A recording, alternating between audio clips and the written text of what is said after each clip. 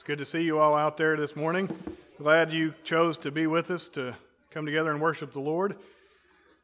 If you have your Bibles, I'd like to invite you to turn to Psalm chapter 45. We'll take a look at that in a minute as we do our call to worship. And as you're turning there, I just want to remind you to grab one of these cards. I hope we've got some new ones. I know we had several that got taken last week. And point here is that we want to fill out one of these cards and go through the affirmations, and then check on the back side that yes, you do want to continue on as a member with us. No, you're not interested in membership, or you would like to talk to a pastor about your spiritual condition. So the main point here is that we're just trying to clean up our membership roll, make sure we've got, there's a place for your address and phone number. We want to update our records so we can do better record keeping.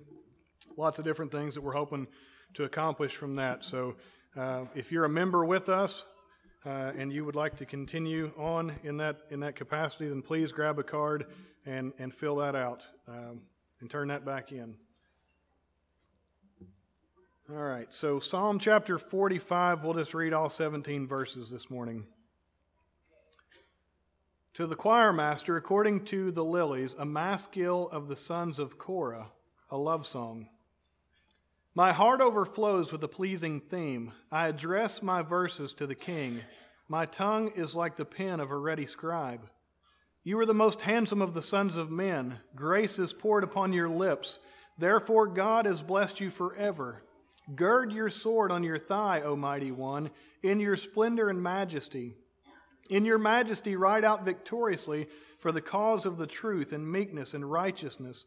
Let your right hand teach you awesome deeds. Your arrows are sharp in the heart of the king's enemies. The peoples fall under you. Your throne, O God, is forever and ever.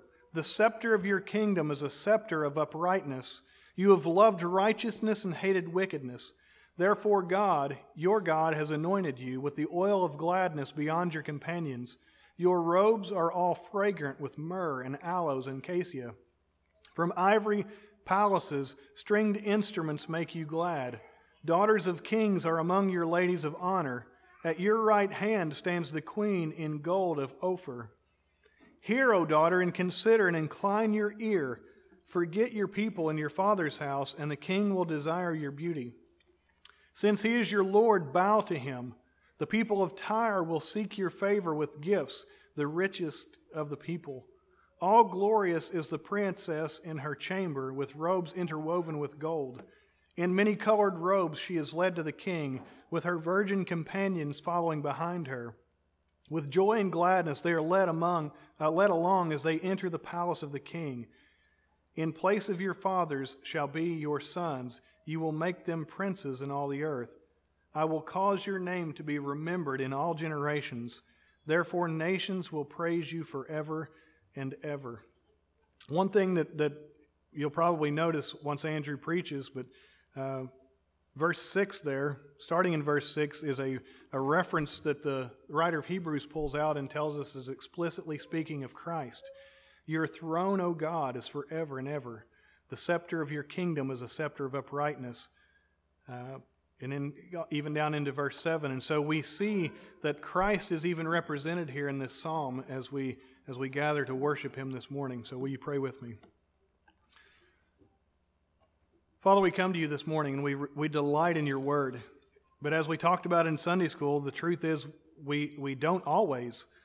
And maybe that's the case for some this morning, God, where some of us can honestly say that your word is a delight, that we love your word, that it is health to our navel and marrow to our bones, that it's the light that lights our path so that we can walk.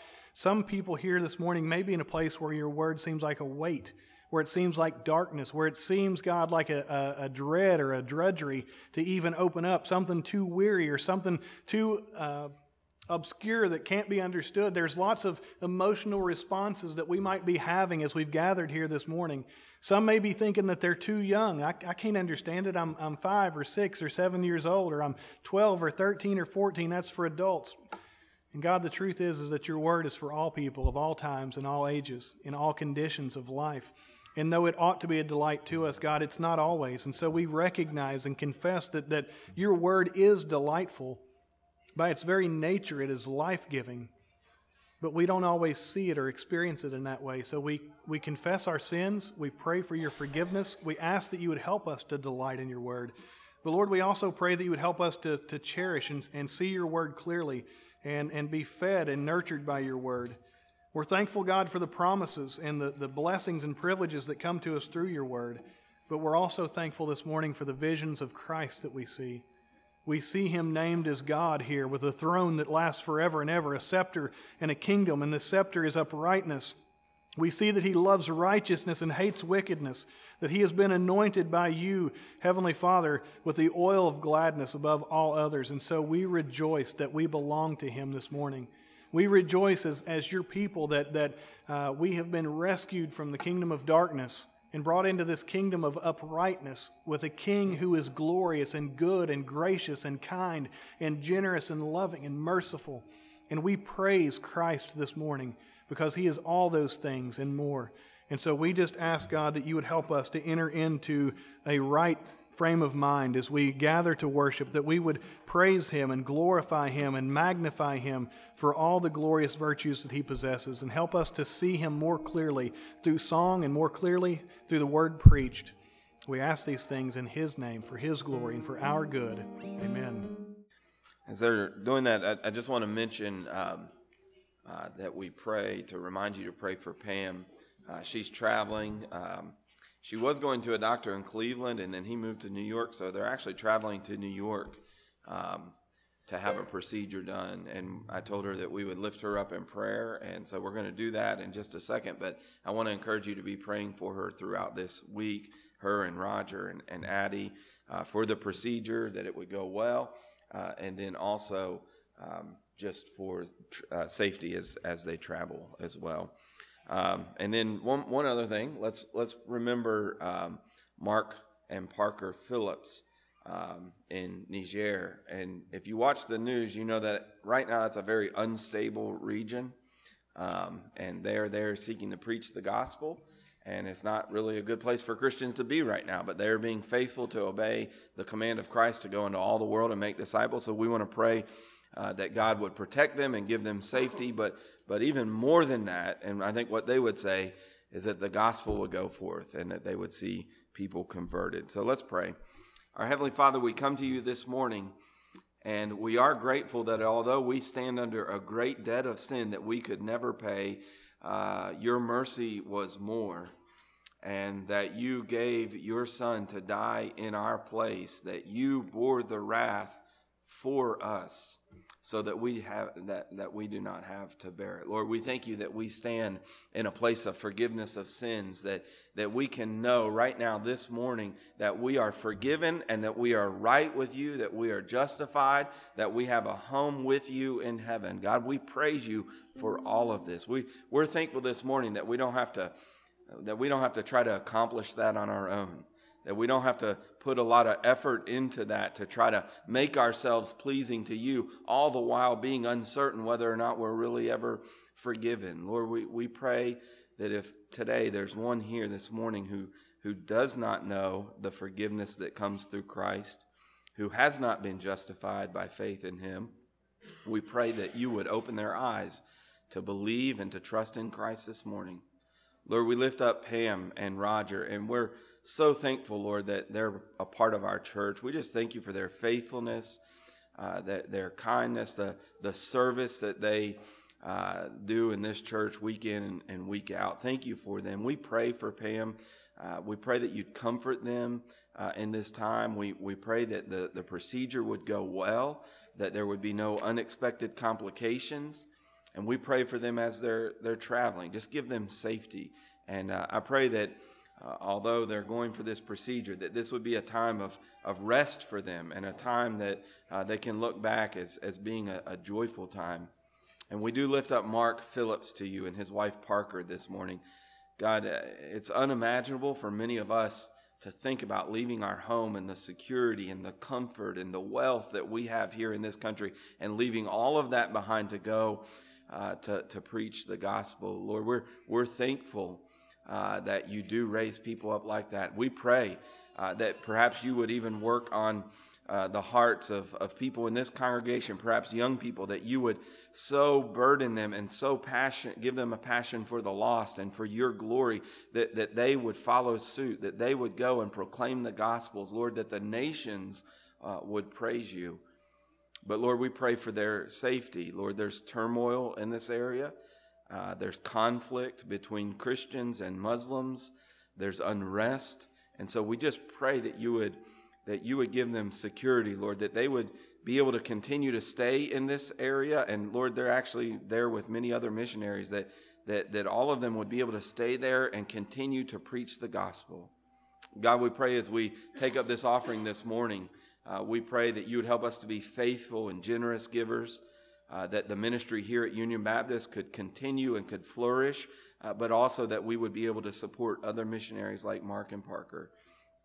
Thank you for their ministry. Protect them, we pray, in Christ's name. Amen. Take your Bibles this morning. Turn to the book of Hebrews. We're back in the book of Hebrews this morning, chapter 1. We hope as we sang this morning, just now completed singing, that he is our treasure. That really is the end and the goal and the aim of all that we do, as John Piper has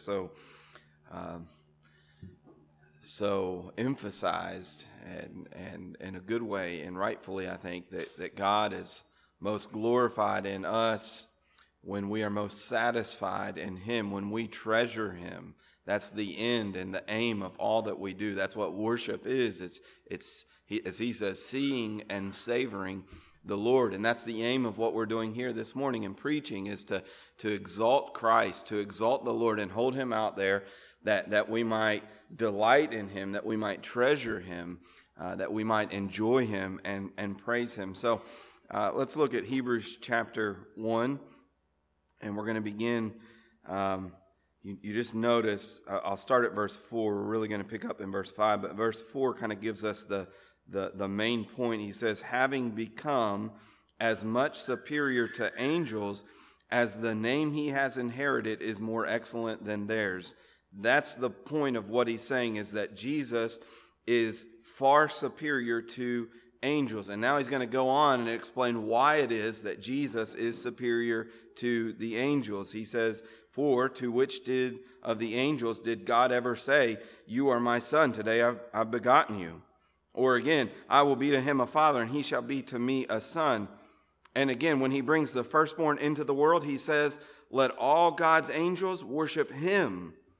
Of the angels, he says, he makes his angels winds and his ministers a flame of fire. But of the Son, he says, your throne, O God, is forever and ever. The scepter of uprightness is the scepter of your kingdom. You have loved righteousness and have hated wickedness.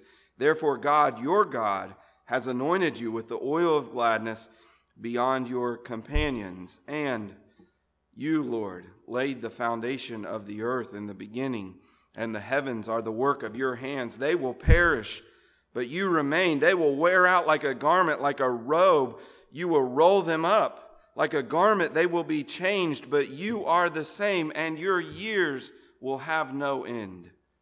And to which of the angels has he ever said, sit at my right hand until I make your enemies a footstool for your feet? Are they not all ministering spirits sent out to serve for the sake of those who are to inherit salvation? As we begin this morning, I just want to say that there are a couple challenges to a sermon like this and preaching a text like this. The first challenge, and I'll call it a challenge. I don't know that that's the best term, but I'm going to put it that way. The first challenge to a sermon like this is that this is a sermon that only Christians can really enjoy and appreciate. I talked about what worship is. It's seeing and savoring Christ. It's delighting in him. It's having him lifted up and looking at him and seeing him and having joy as a result of knowing who Christ is and what he has done. You know, there are some kinds of sermons that even unbelievers can appreciate to a degree. If you preach about marriage or sort of practical life issues, anybody can kind of enjoy some of those things. They might not listen to everything, but they can appreciate, I want to have a better marriage. And so the pastor's preaching about marriage, and maybe I don't get everything that he's saying about this Jesus guy, but he's given some helpful practical things about marriage or about money or about these practical life issues. Recently preached on how to deal with conflict. Everybody wants to know how to deal with conflict. So anybody can kind of enjoy some of those and appreciate that. But there are other sermons that focus on things that only true Christians can delight in.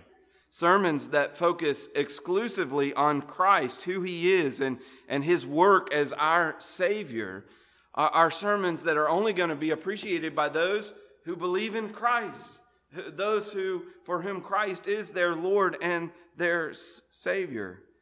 Believers delight in these truths about Christ because they know that they're not just fanciful tales. They do have an impact on our lives. But they are real as anything in our lives, and they actually matter greater than anything else in our lives. And so that's one of the things about this sermon that we look at this morning. We're going to be talking about Christ and who he is, what the Bible says about him. And if you don't believe in Christ, if you don't know Christ, it's not going to be very appealing to you. So that's the first challenge. The second challenge is this. It's going to require some mental work. There are a lot of quotations and citations from the Old Testament, and there's an argument that's being built and a point that's being made, and it's going to take some time to unpack that and work through it, and involve some learning.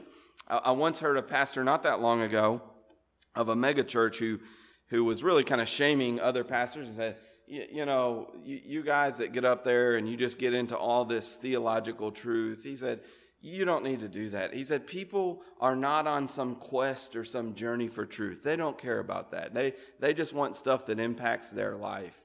And he was bold enough to say it, but actually a lot of pastors think that way, and that's why a lot of pastors just don't really teach the Bible. They'll give you some self-help and practical kind of stuff, but they don't really dig into the scriptures because it does take work, and it's easy for you all to check out. But what we see is the result of that kind of thinking is really a Christianity that is devoid of really knowing the Bible. Every survey that you read and that you see when Christians are surveyed, they don't have a clue what the Bible teaches. They're supposed to be following Christ, and they can't hardly tell you the first thing about who Jesus is. Practical, basic doctrine about who Jesus says he is and what Jesus has accomplished that they couldn't even tell you, let alone be able to explain it from Scripture. So we want to do better than that, don't we? We want to know what the Word of God says. And I hope this morning that here you delight in Jesus Christ. You want to know him, and you want to know who he is and what he's done. So I say these are two challenges, but hopefully for you, they're not a challenge at all. Hopefully you're able to stick with us this morning. Well, let's dig in. What is the writer getting at? The main point is this. The main point is that Jesus is greater than the angels. That's what he says in verse 4. He talks about how the Son is the culmination, the pinnacle of all of God's revelation. We talked about that last week. But now in verse 4, he says, having become as much superior to angels as the name he has inherited is more excellent than theirs. So that's the main point. Jesus is greater than the angels. And we told you that was going to be one of the themes that comes up again and again throughout the book of Hebrews. He's writing to them and encouraging them to persevere in their faith. Don't give up, don't turn back. But the way that he does this is by continuing to show them Jesus is better. He's better than the angels. He's better than the priest of the Old Testament. He's the better sacrifice. He's the better temple. He's better than all of these things. So continue to follow him and to live for him. Now, angels, why does he focus in on angels? Most of us here today have not really thought much about angels. We always knew that Jesus was better than angels, and so it's not much of a challenge for us. But why did he focus on angels? Well, angels in the Old Testament did play an important role. They were God's messengers throughout the Old Testament, so they often communicated from God to man on God's behalf over and over again. We think of the angels that came to Joshua or the angels that came to Abraham and then later Lot. In the New Testament, you think of the angels. When Jesus is going to be born, it's the angels who come and speak to Mary and to Joseph and say, this is what God's doing. And so they play an important part in God's plan. They are also given a task of protecting God's people throughout the Bible. So you think of Daniel when he's thrown in the fiery furnace. There are angels in the furnace with him, protecting him, or rather the 3 Hebrew children. And then Daniel in the lion's den. The angels come and shut the mouth of the lions. Or even Lot, when Sodom and Gomorrah is about to be destroyed. It's the angels who come and take Lot out of Sodom and Gomorrah and protect him from the citizens there who are going to do him harm. And so they play an important part in God's plan. In the Old Testament, they're also called sometimes the sons of God. When you're reading the Old Testament, sometimes you'll see that little phrase, the sons of God. They're never called the Son of God in the plural. They're not the Son of God as Jesus is, but they are sometimes called the sons of God. And they seem to be given some authority in ruling the world. So when we look to the book of Job, it says the sons of God come to the Lord and present themselves to him. And that's when Satan comes and accuses Job. Later on in the New Testament, in Ephesians, it talks about how that our battle is not against flesh and blood, but it's against authorities and cosmic powers and spiritual forces in heavenly places, evil spiritual forces in heavenly places. Let me just get that straight. And those are then fallen angels who, when Satan fell, these angels fell with him, and they seem to have some kind of authority and some kind of interaction in the world. Finally, angels play an important part in God's plan because they delivered the Old Testament law to God's people. So Stephen in the book of Acts, when he's preaching in Acts chapter 7, he says this, "You received the law as delivered by angels and did not keep it." So the angels played an important function in even giving the law of God, sort of being a mediator between God and man and giving the law to the Old Testament people. Paul also mentions that in Galatians 3:19, and you could look there. So what we see, though, is that while the angels play a prominent role throughout the Bible, sometimes the Jewish people in the Old Testament and even in this period of time, they were prone to give them too much honor and to even begin to worship them. And that was something that happened, we see in Colossians chapter 2, that Paul writes to the Colossians and he warns them. He says, "Let no one disqualify you, insisting on asceticism and worship of angels." So you could just see how these angels, they're powerful beings, how they're sent from God. I mean, they're bright, they're powerful, they play this vital role in God's plan. You could see how God's people would begin to honor them, and then that honor would even lead into worship, kind of giving them a greater place than really they deserved, because they were, after all, creatures. MacArthur says this, that the Jewish religious tradition began to, quote, embellish the basic Old Testament teaching about angels. The writer of Hebrews, therefore, was writing not only against the backdrop of true biblical teaching, but also against common Jewish misconceptions. So when he's writing about these angels, of course, angels had a prominent role in God's plan, but there was also in the backdrop, there were people who were worshiping angels and esteeming them too highly. And the writer of Hebrews is saying, listen, Jesus is greater than the angels. You all are enamored with angels. You even hold them in high esteem and high honor. Some of you are even worshiping angels, but Jesus is greater than the angels. This was also important because there was, not from the Jewish tradition, but in the Greek tradition, there was a heresy called Gnosticism. And this particular heresy, at least certain forms of it, taught that Jesus was really just an angel. God, he couldn't have been God. God would not take on flesh. God could not become a human being. And so some said that Jesus was an angel. So in the background, you've got some people who are kind of raising up angels and worshiping them. You've got others who are saying, no, Jesus is really just an angel. They're bringing Jesus down, lowering him. And you've got the writer of Hebrews that's saying, no, you've got it all wrong. You shouldn't be worshiping angels. Jesus is the one whom you should be worshiping. He's not an angel. He is far greater than angels. And that's the point of this whole passage that we're getting at. The point is simple. Jesus is greater than the angels. Verse 4 is the theme, and then it runs, and he goes to the Old Testament, and he cites passages that point out this is what Jesus has done. This is who Jesus is, and this shows to you that Jesus is greater than angels. So that's the main point. The second thing I want to just kind of lay the groundwork here is to talk about the writer's use of the Old Testament. I was glad that Jared read that passage earlier, and he said to you from the psalm that he read that this is one of the psalms that is quoted. Do you see in your Bible how there's block writing? If you have a modern translation, you'll probably see that there's block writing, and then there's parentheses and there's greater spaces, and all throughout here from verse 5 all the way down through really verse 13, you just see one quote after another. Those are all quotes from various places, some of them the Psalms, some perhaps from Deuteronomy, different places in the Old Testament. So he says, Jesus is greater than the angels. Let me tell you why. This is who Jesus is. And let me just cite all of these Old Testament passages that talk about the greatness of Jesus Christ. But there is a problem. And I just want to mention this quickly. There's a difficulty when we look to these passages that are cited from the Old Testament. And this is the difficulty. The difficulty is this, that none of those passages in the original context in which they were written were explicitly written about Jesus. Okay, so you go back and you read that psalm and you wait a minute, that doesn't say anything about Jesus. That's talking about God in the Old Testament.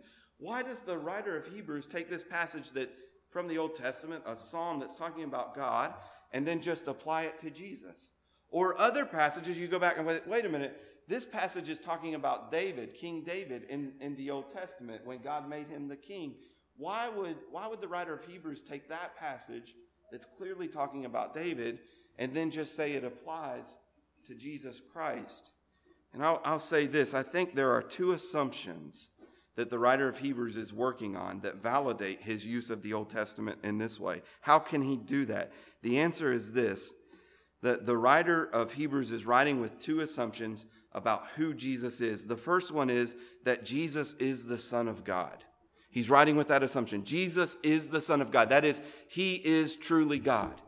And because Jesus is the Son of God, because Jesus himself truly is God, when we go back to the Old Testament and we see passages that are talking about Yahweh, that are talking about the Lord in the Old Testament, we can take those and we can freely and rightfully apply those to Jesus Christ because Jesus is God. And he's working on that assumption. The second assumption is this: Jesus is the Messiah that was promised in the Old Testament. All throughout the Old Testament, prophecies and promises of a coming Messiah is given. And the writer of Hebrews is assuming Jesus is that Messiah. So when we go back to the Old Testament and we see verses that talk about the Messiah, or we see pictures that foreshadow what the Messiah will do, we can freely and rightfully then apply those to Jesus Christ. And I think that's what the writer of Hebrews is doing. In this way, this is really just a reaffirmation of what we said last week. Jesus really is the fulfillment of all of the Old Testament. Everything that Yahweh, everything that the Lord in the Old Testament revealed himself to be, Jesus is. Everything that the Old Testament pointed forward to in terms of a coming salvation, in terms of a coming Messiah, Jesus is that. God spoke in many different ways and many different times, but in these last days, he's spoken to us in his Son. And his Son is the culminating point of all of those things. So he's operating on those assumptions. Jesus is God, so I can apply passages that talk about God to Jesus. Jesus is the Messiah, so I can take messianic passages from the Old Testament and I can apply them to the Son, to Jesus. And so that's kind of some foundation work that we need to understand these texts. what we see here this morning, his main point is this: Jesus is greater than the angels because he is the eternal, unchanging creator and king of all things. Jesus is greater than the angels because he is the eternal, unchanging creator and king of all things. So I just want to take those two main headings that I just mentioned, the two assumptions: Jesus is God and Jesus is the Messiah. And I want to look and walk through these verses and just show you that that's what he is talking about here. First, Jesus is God. Jesus is God. You saw in verse 3, and we mentioned it last week. We didn't really deal with it too much. But in verse 3, he says he is the radiance, talking about Jesus. He's the radiance of the glory of God, the exact imprint of his nature. He's the exact representation of God. In other words, what we said last week is that everything that makes God who he is, Jesus is. There's no difference. There's no distinction in terms of their character and of the essence of their being. Whatever you can say of God, you can say of Jesus. And we can see the writer of Hebrews actually doing that very thing. So if I were to ask you this morning, who created the world? We would all say, right? God created the world. Did anyone else create the world? No, only God created the world. There's one creator. And yet what we'll see in this passage is that the writer of Hebrews applies passages that talk about God being the creator, and he says that's who the Son is. The Son is the creator of this world.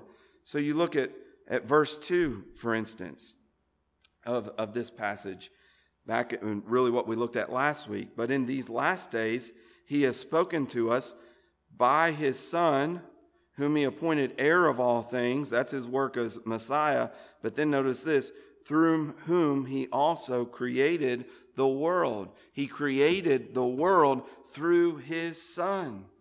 And we see it in verse 10 as well. And this is, I believe, the one that Jared cited earlier from the Psalms. He says, "And you, Lord, laid the foundation of the earth in the beginning, and the heavens are the work of your hands." Do you see the point he's making? It goes all the way back to verse 5. He's saying all of these things are things that God said to the Son. Look at verse 5. For to which of the angels did God ever say any of these things that we're going to look at? He didn't ever say these to the angels. The angels weren't part of what those who created. They weren't there in the beginning. God created them. They weren't involved in the act of creation. So God never said this to the angels, but God said to the Son, "You, Lord, laid the foundation of the earth in the beginning, and the heavens are the work of your hands." You see, the writer of Hebrews is saying, God said this to his Son. You're the one that laid the foundation of the world. In other words, he's saying that the Son is the one who created all things. So he's taking something that is clearly an act of God, and he's saying this is what the Son has done. This fits with other passages that we find in the Bible. Colossians 1:16 says of the Son, of Jesus, "By him all things were created, in heaven and on earth, visible and invisible, whether thrones or dominions or rulers or authorities, all things were created through him and for him." The Son was involved in the act of creation. John chapter 1 says the same thing. All things were made through him, and without him was not anything made that was made. So Jesus is greater. The man who lived 2,000 years ago, the man who died on the cross and who rose again, was not just a mere man. He was not just a mere mortal. He's the Son of God. He is truly God. He is actually the creator of all things, is what the writer of Hebrews is saying. So Jesus is greater. He's not part of the creation, but he is the creator himself of all things. What this means is that while the angels, yes, they're glorious, and they are powerful beings, and yes, they play an important and a unique work in God's role, yet they are still part of the created realm. Angels were created by God. On the other hand, Jesus stands outside of creation. He stands outside of the created order and is himself the cause of creation. Therefore, Jesus is greater than the angels. When we go back to the Old Testament, it is clear. God makes it unequivocal that I'm the one that created and no one else created. We see that in Isaiah 40, and there are several passages there. Isaiah 40, verse 12. Just listen to these verses. Who has measured the waters in the hollow of his hand and marked off the heavens with a span, enclosed the dust of the earth in a measure, and weighed the mountains in scales and the hills in a balance? Here he's using poetic terms to say, is there anyone who's done these things? Is there anyone who's moved these mountains, who shaped these mountains? He goes on to say in verse 25 of Isaiah 40, to whom then will you compare me, that I should be like him, says the Holy One. Lift up your eyes on high and see who created these, who brings out their host by number, calling all of them by name, by the greatness of his might. And because he is strong in power, not one of them is missing. Do you see how God is distancing himself between everything else in this universe? Who are you going to compare me to, God says? I'm the one who holds the mountains in my hands. I'm the one who calls the host. I call the stars by their names. Who are you going to compare me to? There's no one like me. And yet here the writer of Hebrews is saying, that's the Son. That's the Son. God, the Son, is the one who created these things. He's claiming that the Son is God. Not only is Jesus the creator of all things, but he's eternal and unchanging. So you see in verses 11 and 12, you created this world, but this world will perish, but you remain. They will wear out like a garment, like a robe. You will roll them up like a garment. They will be changed, but you are the same, and your years will have no end. That's Jesus that we're talking about. He's the one who will have no end. He's eternal. He's unchanging. He's not this way one day and another way the next day. He's always the same. He's unchanging, and he's eternal. Listen, those are attributes, again, that God says are his alone in the Old Testament. He's the one who's eternal. He says, the psalmist says in Psalm 102, my days are like an evening shadow. I wither away like grass. I'm a human being, and I wither away. But you, O Lord Yahweh, are enthroned forever. You are remembered throughout all generations. God alone is eternal. And yet the Son is eternal. God alone is unchanging. Numbers chapter 23, verse 19. God is not a man that he should lie, or the Son of Man that he should change his mind. I'm not a man. You all change your mind all the time. I change my mind all the time, right? Today I think this, tomorrow I think something else. That's the way we are as human beings. God said, I'm not like that. I'm not like that. I don't change my mind. And here it says of the Son as well, that he is unchanging. You are the same. You see this in verse 12. You are the same, and your years will have no end. Christ will never change. The writer of Hebrews applies both of these to Christ. In Hebrews 9:14, it says that Christ offered a sacrifice through the eternal Spirit. He offered himself. He's eternal. Christ is eternal. The one that we worship is eternal. And in Hebrews 13:8, one of the greatest verses in the book of Hebrews, or one of my favorite, Jesus Christ is the same yesterday, today, and forever. You see, when the writer of Hebrews says that he's unchanging, he's claiming that Jesus is God. This is the one that we worship. So Jesus is God, but secondly, Jesus is the Messiah.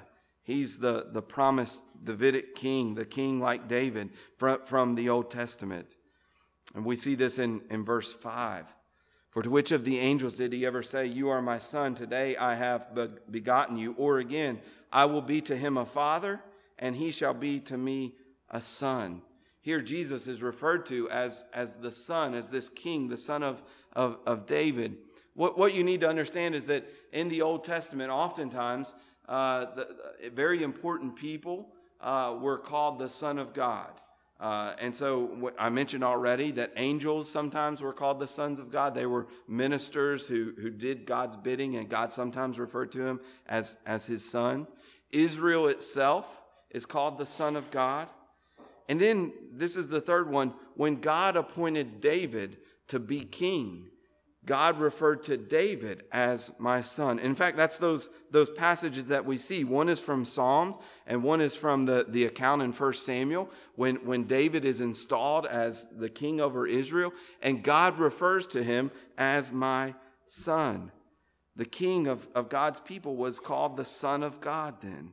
What we're seeing here is that the writer of Hebrews is saying, look, Jesus is the fulfillment of that. Not only is Jesus God, he is eternal, he's unchanging, but he's also the promised Messiah from the Old Testament. He's the king, the son of David, who would rule and reign over God's people. We see that in verse 4 when he says that Jesus had inherited a name, or we might think of that better as like a title. He inherited the title son, and that was a more excellent name than the angels had. This was something unique to his humanity. You might say, well, wait a minute. How could Jesus inherit? How could the Son of God? He's the eternal Son of God. How could he inherit the title Son? And what we need to see is that this is something that is unique to his humanity. Jesus was eternally the Son of God. He didn't become the Son of God, but when he took on flesh, he became the Son, that is David's son, who is the king of God's people. David was called the Son of God, and when Jesus comes as Messiah, now he is referred to as the Son of God as well, meaning that he, like David, is going to be the king of God's people. Why would the eternal Son of God inherit the name Son? Well, the answer is that when God appointed David king and called him son, when God called David his son, he did so in anticipation that one day his greater, the true Son of God, would come and rule over God's people. You see, Hebrews 1, again, told us that Jesus is the culminating point. He's the pinnacle, that everything from the Old Testament was pointing forward to him, even David being king. And so God said, look, I'm going to rule over my people, and I'm going to make David king. But that was just a small glimpse of what one day would come when the true Son of God would come and rule over his people, the Son of David. And that's what Christ is. God was showing that I'm going to rule over my people by my Son. That is in the Old Testament. That's what he was showing. And David, in a very limited way, did that. But this was always simply a shadow of the greater reality, namely that God would rule over his people by his true Son, Jesus Christ. And we know that happened with Jesus through his death, burial, and resurrection, and then his ascension into heaven. He's coronated as the king over God's people. Jesus is great because he's the true Son of God, the true king over God's people. And this king, in verse 6, we see is one who's going to be worshiped. And again, this shows his superiority to the angels. Jesus, as the king, is an object of worship. So you see this in verse 6. And again, when he brings the firstborn into the world, he says, let all the angels of God worship him. Now, if you read your Old Testament, you know that idolatry was forbidden, strictly forbidden. There was only one person who you were to worship, and that was God, right? If you made images to any other being in this universe or stars or any kind of thing and worship that, it was idolatry. God hated idolatry, and he forbid it over and over again. But what is unique, when the Son comes into the world, God tells his angels, go worship him. Go worship him. And we see that in Luke chapter 2. The angels come and worship this new. We just got done through the Christmas season. We talk about the angels coming to the shepherds and worshiping the Son, worshiping Jesus in the manger. And all of that helps us understand again that Jesus is greater than the angels. We would never worship angels. But God himself commands the angels to go and to worship his Son. You remember John, maybe you don't, but in the book of Revelation, when John is having all these visions and angels are there showing him these visions, and John is so overwhelmed. There's an angel there, and an angel is so bright and glorious that John falls down to begin to worship this angel. And you remember what the angel does, right? He says, John, get up. I'm a servant. I'm a ministering spirit just like you. I'm a servant of God just like you. Don't worship me. Worship God alone. And so it's amazing then that when Jesus came into the world, that God would command his angels to go and worship him. Jesus then is the object, as the King of God's people, is the object of their worship. And then finally we see that Jesus is the king of a great kingdom. And we see throughout these verses, we talk about him being the king, but now we see the nature of this kingdom. We see, first of all, in verse 8, that it's an eternal kingdom. It's an eternal kingdom. He says, but of the Son, he says, your throne, O God, is forever and ever. This is a kingdom that's not going away. Jesus is going to reign forever and ever. When he came to this earth, he died for our sins. He was exalted to the right hand of God the Father. He's ruling and reigning right now, the Bible says, until his enemies are made his footstool. One day he's going to return and we're going to be with him, and he's going to reign forever and ever. Jesus is the king of an eternal kingdom. You know, when you look back through history, we were talking about the Babylonians and the Persians this morning in Sunday school. And no matter how great the kingdom, there's always an end to that kingdom. Whether you're talking about the Babylonian or the Persian or the Roman Empire later on, even as we think about our own nation, if the Lord tarries, these great empires come to an end. But there's a kingdom that was inaugurated into this world through Christ, and it is an eternal kingdom. He's going to rule and reign forever. Your throne, O God, is forever and ever. That might sound good, but it will sound even better when we consider the nature of this kingdom, that it's a righteous kingdom. In verses 8 and 9, your throne, O God, is forever and ever. The scepter of uprightness is the scepter of your kingdom. You have loved righteousness and hated wickedness. All of those kingdoms that I mentioned were all very wicked and sinful kingdoms. There was a lot of oppression. There was a lot of injustice, even in our country, even in our day and time. Wherever you go in the world, there's oppression, there's injustice. But the kingdom that Jesus is bringing, it's an eternal kingdom, but it's a kingdom that is just and righteous. Don't you long to live in a day? I talk to so many people that are just so disgusted with politics. No matter what side you're on, the common theme of people that I talk to is you can't trust any of them. They're all out for their own.